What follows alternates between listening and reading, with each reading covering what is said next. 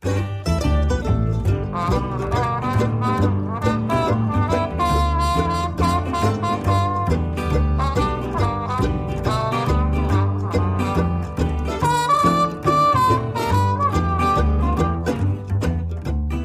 is On the Ledge podcast, where getting your hands absolutely filthy is just part of the fun.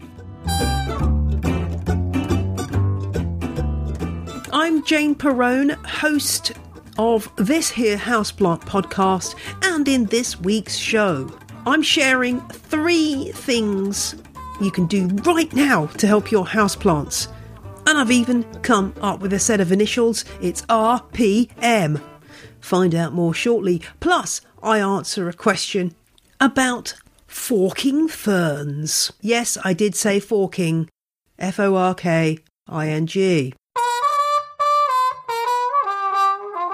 Thanks for all of your lovely feedback on last week's show with the delightful Raphael talking about watering. And this very day I am launching the Plant Ledger, my new email newsletter for the UK houseplant scene. Apologies if you got my On the Ledge newsletter because I put the wrong link in to sign up. So I shall correct that in today's On the Ledge newsletter and put the right link in. So there's still time to sign up for the newsletter, which is going to have lots of great stuff about what's going on in terms of shops and plants and accessories and fertilisers and all kinds of interesting stuff you need to know if you're in the UK and you're into houseplants. So do sign up for the Plant Ledger now. Link in the show notes as always, or just go to janeperrone.com and there's a Plant Ledger link in the top right hand corner for you.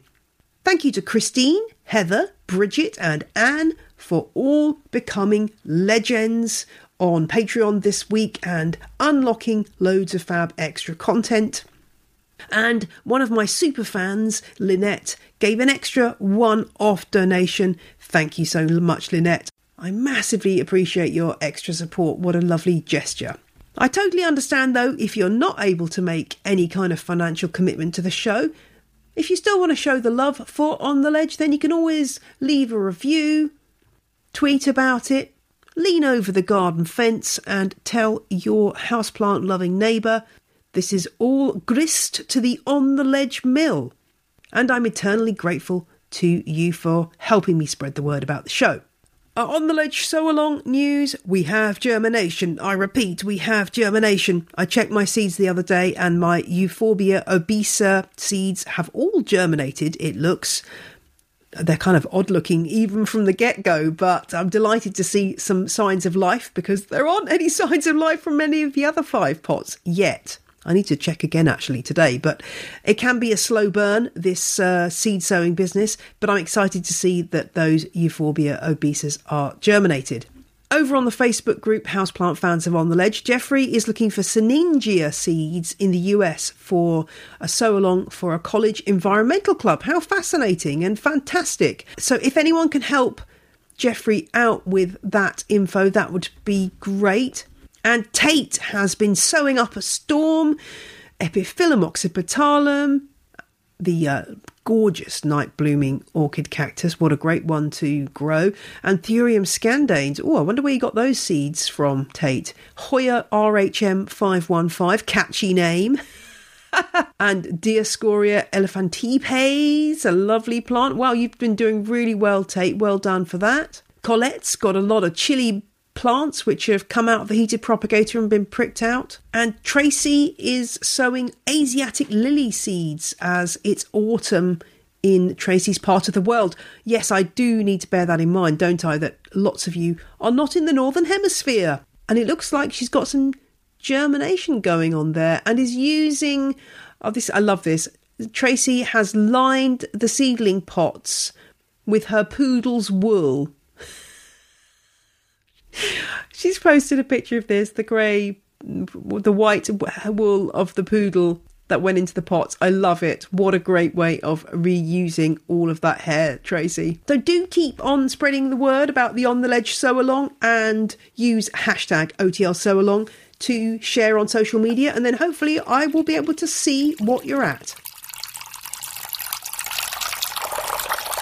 So, onwards and upwards, let's talk about 3 things you can do right now for your plants. Now, if you're anything like me, you love to set aside a whole day to waft around doing planty things and having a lovely time repotting your plants.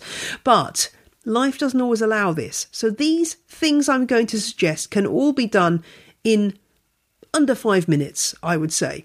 So, it's a quick win, if you can put it that way. And remember the initials RPM. Let's start with R. What does R stand for? R stands for rotate. So we all know that plants generally will be stretching towards the light, especially over winter when light levels tend to be lower. They will be growing in the direction of the light and stretching towards it. That can put them on a little bit of an asymmetrical path. Now, don't get me wrong, some plants actually look better this way. Certainly my Monstera deliciosa isn't really turnable. It has a particular way that it wants to go, and there's not much point in turning it. Plus, you can do yourself an injury trying to turn such a heavy pot.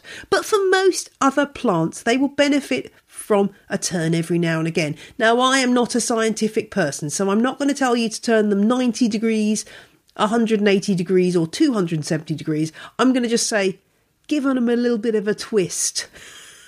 And that will do very nicely. If you can remember to do that every few weeks, it will really help your plant to grow evenly and have a nice shape that really complements the plant. While you're at it, if you've got a couple of extra seconds, get under that pot with a cork, mat, a trivet, an old piece of tile, an old piece of slate, whatever you can find to just add an extra cushion under the plant that will also protect whatever piece of furniture that plant is on. I like the cork mats the best because they do absorb any water and they are soft, and you can also just recycle them once they get a bit old or if they get damaged. So stick a little bit of a coaster under your plant as well if you get the chance. While you're rotating, you may notice that there's some P to be done. What does P stand for? P stands for prune. If you're an outdoor gardener, you probably know the principles of pruning already, and these apply to houseplants often just as well as they do outdoor plants. So when we're thinking about pruning, the first thing we think about is the 4 X's. I know I'm using a lot of little initials today, but hopefully this will help you to remember. So the 4 X's are anything that is dead. So that's the first X. It's dead. I mean, an X leaf, if you know what I mean. So any leaves that are dead need to be removed. Sometimes it's just a question of pulling them away. Sometimes you might need to use a sharp pair of scissors, depending on the kind of plant. And being a bit of a messy person, I just like to chuck them on the floor and then hoover up later because you're going to make a mess. That's just the way it is. So that's the first X. The second X is damaged. So if you've got a plant that's got lots of leaves and you've got a few that are damaged, oftentimes you can cut your losses and literally cut off those damaged leaves. If you leave damaged leaves on, sometimes a damaged leaf that's been ripped or eaten by your cat or your toddler, that can be a vector via which problems can enter your plant. So removing a damaged leaf is often helpful. And at this time of year, for those in the Northern Hemisphere, moving into spring, lots of growth should be coming. And so removing the odd damaged leaf shouldn't cause the plant any problems whatsoever. Reasons to leave a damaged leaf as it is. It's not going to repair itself is the first thing to say. A damaged leaf, unlike human skin, will just stay damaged. But sometimes there are plants that removing a leaf is just going to ruin the overall look of the plant. Certain succulents just won't look good if you take away a vital bit of the architecture of the plant. So, for example, the old classic Monstera deliciosa. If you have a leaf that's damaged, if you take away the whole leaf, you might be left with a bare bit of stem which won't necessarily look that great. What you can do with those really big Monstera leaves, if you want to, is just get a pair of scissors. If you've got browned areas, say on a variegated leaf, you can get a pair of scissors and just cut off that brown segment, making sure that you cut within the dead brown segment and not the a live green/cream bit, because that way you will cause more damage. So just cut the brown bit off, staying within the brown section, but just leaving a very small margin of brown, and it will reduce the visibility of the brownness, but it will mean that the leaf is still in position and photosynthesizing as before. So that's number 2. We've got dead and damaged, the first 2 X's. X number 3 is diseased. This is probably not quite so relevant to houseplants, but in the garden you might get something like a leaf of a fruit tree that's displaying some canker, and you might need to cut out some material from that tree in order to make sure the canker doesn't spread. In a houseplant context, obviously there's probably less diseases that we're worried about, and if you do have a disease, then it might mean you need to throw the whole darn plant away. But sometimes you might find that after winter you've got something in the realm of a bit of powdery mildew that can be taken away. If you are dealing with any plants and cutting pieces off them, make sure your hygiene levels are good. So if you're using snips or scissors, make sure you wash them with hot soapy water in between each plant, so there's no risk of cross-infecting between the 2 plants. Or you can do what I do and just run them through the gas flame on your gas hob for a few seconds. That will sterilise them too. You can also buy specialist horticultural disinfectants like Citrox here in the UK, which you can also use. So any leaves that you think might have mildew or another fungal condition can be chopped away, and indeed if you've got whole stems affected, you might be able to cut right back to the base. So final X of the 4 X's is crossing. So again, you're imagining an X, it's 2 crossing stems, quite literally. Now again, in houseplants, this isn't something you'd apply across the board. So of course, if you've got a trailing plant like a pothos or a string of hearts, Ceropegia woodii, you're probably going to have some crossing stems, and that's absolutely fine.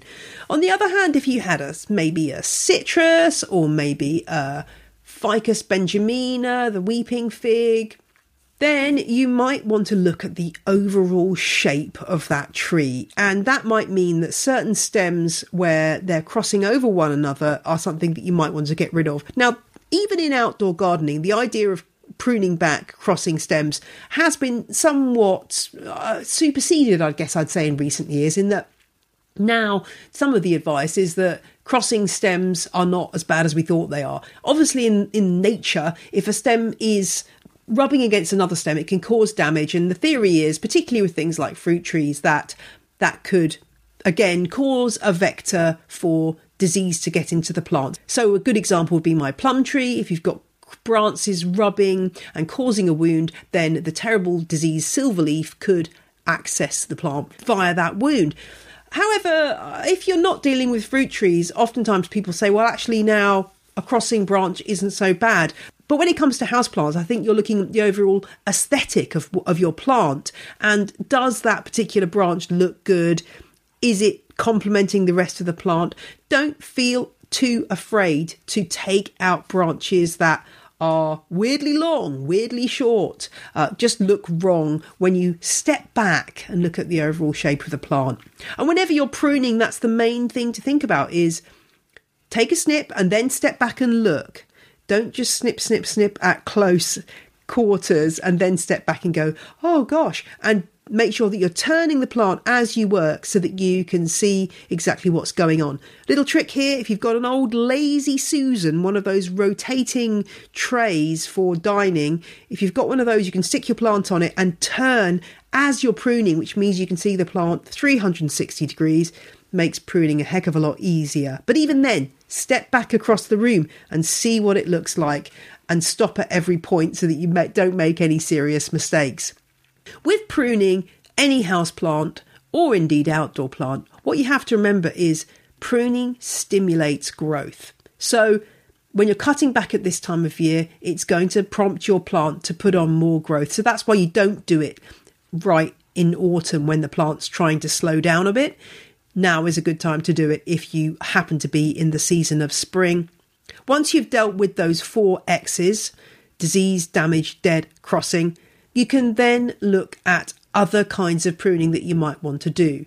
This could be things like taking sections of stem that are not flowering so that you can propagate that plant.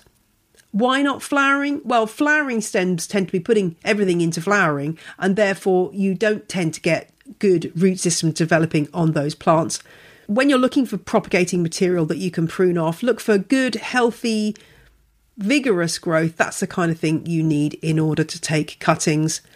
And don't be afraid of taking out a whole stem and then just using part of it to propagate and chucking the rest away. Sometimes it's better to take away one whole stem rather than cutting back every single stem. It depends on the effect you're looking for. If you've got a long stem, remember that cutting off the end is going to affect the hormones within that stem so that it should shoot from the sides of the nodes, so you'll get more bushy growth. And turning that upside down, if you've got, say, a fiddle leaf fig, if you nip out the top of it, or an avocado plant, for example, that you've grown from a stone, if you pinch out the tip, that's going to hopefully produce a bushier plant. Say goodbye to your credit card rewards. Greedy corporate mega stores, led by Walmart and Target, are pushing for a law in Congress to take away your hard-earned cash back and travel points to line their pockets. The Durbin-Marshall credit card bill would enact harmful credit card routing mandates that would end credit card rewards as we know it. If you love your credit card rewards, tell your lawmakers, hands off my rewards. Tell them to oppose the Durbin-Marshall credit card bill. What other reasons might you have for pruning? Well, it may just be that your plant has outgrown the space that you have for it, and you don't necessarily want to extend that moss pole any further. You might just have reached the ceiling and not want that plant to start bending in weird ways to try to keep going towards the light. In that case, again, cut back, think about the shape that you want. And if you're talking about things like a fiddle leaf fig or a climbing monstera or other aroid, you want to pick a point just above a node as your point to trim. That's because where the point where the stem meets the leaves, that's where new growth comes from. So you don't want to be left with a section of stem that isn't going to turn into anything. So cut just above that node, and that should work really well. All the time you'll want to be looking and assessing where the good growth is. And of course, the other kind of pruning you might be doing is deadheading, removing old flowers of things that have finished blooming. In some species, this can prompt more flowers to grow. For example, if you've got something like streptocarpus, the plant may well start putting out new growth, but it also helps to prevent rotting material that might damage the plant. And indeed, when it comes to something like an orchid, that might be very much the only pruning you're doing because there just isn't any other pruning to be done. Maybe you'll be cutting back a few roots that have died back, but other than that, you might just be cutting back that dead brown flowering stem. If it's gone brown all the way to the bottom, just cut it right back to the base. If it's still green and you want to give it a try, you can cut to just above one of those scaly bits on the flower stem, just above that. And the plant may sprout a new flower stem from that point. It's a quicker way of getting it to flower, but you might not get as much flower as if you wait a bit longer and cut right back to the base. There are some plants, of course, that really should not be got anywhere near with a pair of snips. Most palms, you're not going to need to prune them at all. And of course, cacti and succulents, it really depends on what type you're talking about. But if you're talking about a globular or a columnar cactus, if you do a chop, then it will regrow, but it's more of a dramatic kind of effect. I'm thinking of something like Euphorbia trigona, the African milk bush. You can take sections of that away, but if you cut into one of those columnar shapes, it will regrow, but it might not grow quite as attractively as it did before. So do think carefully before pruning and check on the individual plant that you've got. And let's finally move on to the M in RPM, and that stands for mulching. Now, again, it's something we do in the garden an awful lot, but there are good reasons to think about mulching your houseplant pots at this time of year. If you've got really big plants that are not something you're going to be able to repot, the best thing to do is to just lift up the pot and try to cut off any roots that are coming out the bottom, and then scrape away at the surface of that pot, removing the old potting mix as carefully as you can without damaging any roots, and then top dress with fresh compost. That will give them a bit of a boost without you having to repot. And indeed, you might find that you've got some house plants where the soil level has dropped for one reason or another. This can sometimes happen if you've got, as I sometimes have, earthworms mooching about in your potting mix, and they tend to move some of the soil through the drainage holes and out the bottom, and you'll find the level drops. So at that point, provided that you're not going to bury the growth points on the plant, you can usually just add a bit of potting mix to the top, but you can also add an inorganic mulch to the top of the pot. Now, let's be clear from the beginning, this is not going to solve a fungus gnat problem. Why? Well, it's all very well to think that a handful of sand or some expanded clay pebbles will stop the fungus gnat females from getting to the soil and laying their eggs. And there is some truth in that. You may have a small impact on the overall number of fungus gnats you're facing if they struggle to get to that surface. However, fungus gnats are incredibly good at finding places to lay their eggs. If you've ever sort of shaken a house plant that's got fungus gnats, you'll find, you get a little cloud of flies coming up, and they come up from all over the place. They can very easily get between the soil and the edge of the pot and get in that way. They can also fly down to the drainage holes, if the drainage holes are at all visible, and get in that way. So there's lots of ways that fungus gnats will find their way into soil. So let's be clear from the start, mulching is not necessarily a way to rid yourself of fungus gnats. What the heck are you doing it for, Jane? Well, the reason why I mulch is twofold. One, it tends to look more attractive. So if I've got a nice layer of expanded clay pebbles over the surface of a pot, or even some decorative pebbles or glass, if you want to go really crazy, you can get some really colourful aquarium substrates if you fancy going down that route and you want to have a really jolly look to your houseplants. That can make the top of the pot look a bit more interesting. But mulching is quick, easy, it takes 5 minutes. If you are going to use expanded clay pebbles and they're new, do make sure you wash them, because they do arrive covered in sediment, which you need to get rid of. So do give them a wash in an old sieve, make sure all that sediment is gone before you add them to the top of the pot. And depending on the size of the pot will affect the depth of the mulch you use. It just means that you've got a nice surface to your pot, and if you are watering from above, it will help the water not to splash around and create that really annoying hole that you sometimes get when you've got a freshly repotted plant and you've been a bit overzealous with your watering and the pressure of the water has forced a hole in the compost. The mulch helps to stop that happening, so it's a really, really handy thing to do. It can also help with plants that dry out very quickly, just helping to seal in a bit more moisture. It won't make a massive difference, but it will help a little bit, and provided that you're using some kind of probe or your finger to make sure how moist the soil is before watering, the mulch shouldn't affect that. The other downside of mulches are that if you're moving pots around, that mulch is not going to have any roots holding it together as the potting mix does. So if you're moving plants about, it does tend to fall out, which is a bit annoying, but that's why I tend to go for larger mulches like the expanded clay pebbles, because it's easy enough to pick up a couple of stray pebbles. With sand or small grit, it's a bit more of a pain. Depends how you're growing your plants and where you're growing them. So that is RPM. 3 things you can do right now for your plants. And maybe you've been doing them while you've been listening to the podcast, in which case, giant tick for you.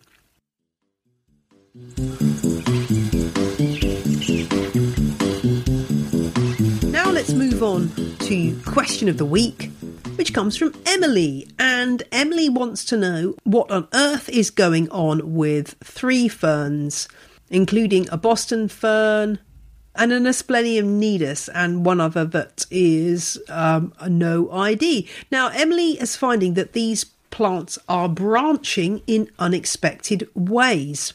The ferns are thriving. Well done for that, Emily, because not everyone can make ferns thrive. But they are beginning to branch. Those fronds are branching and even becoming rather frilly. So Emily wants to know what on earth is going on and has sent some lovely pictures of these forking ferns.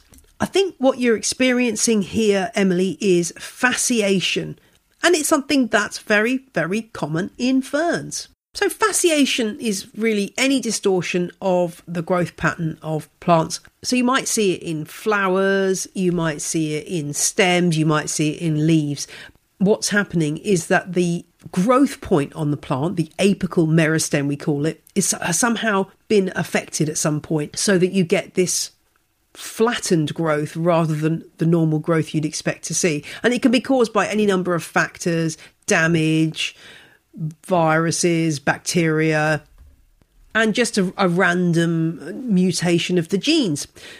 It does seem to be particularly common in ferns, and if you've got any cactus or fern that's described as a cristate form, then that means that fasciation is something that people want to happen. It's being promoted and indeed specifically marketed for those qualities. And this is the case for these ferns. Oftentimes you do get ferns that branch or have little frilly edges and just make the plant that bit more interesting. And if you get into the world of ferns, you'll realise there are just huge numbers of different fern cultivars that have arisen as a result of fasciation. It does look particularly handsome, I think, in ferns. Oftentimes I think when flowers are fasciated, it can get a little bit too weird for my liking, but I do like a fasciated fern.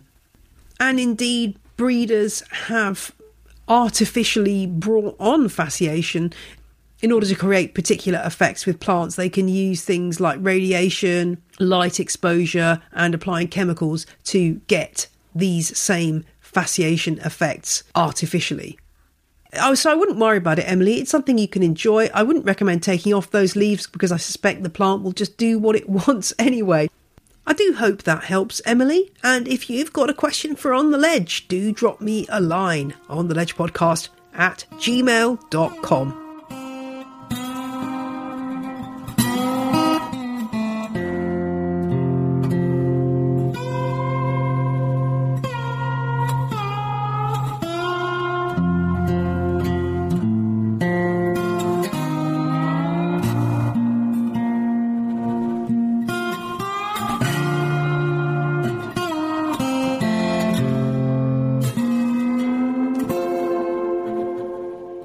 That is all for this week's show. I shall be back next Friday for more planty pronouncements. Until then, make 5 minutes in your day for a bit of RPM, why don't you? Bye!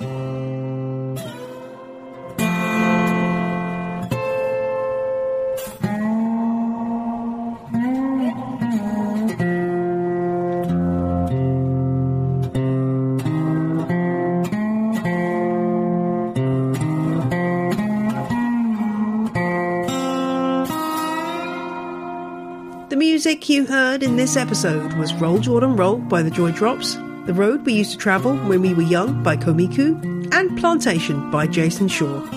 All tracks are licensed under Creative Commons. Visit the show notes for details.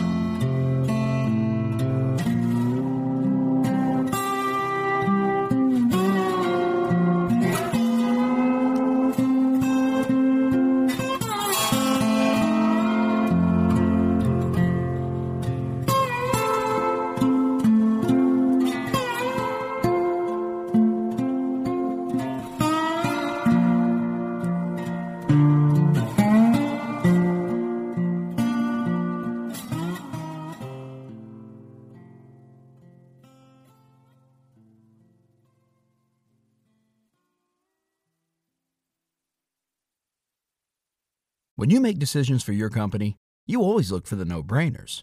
And if you have a lot of mailing and shipping to do, Stamps.com is the ultimate no-brainer.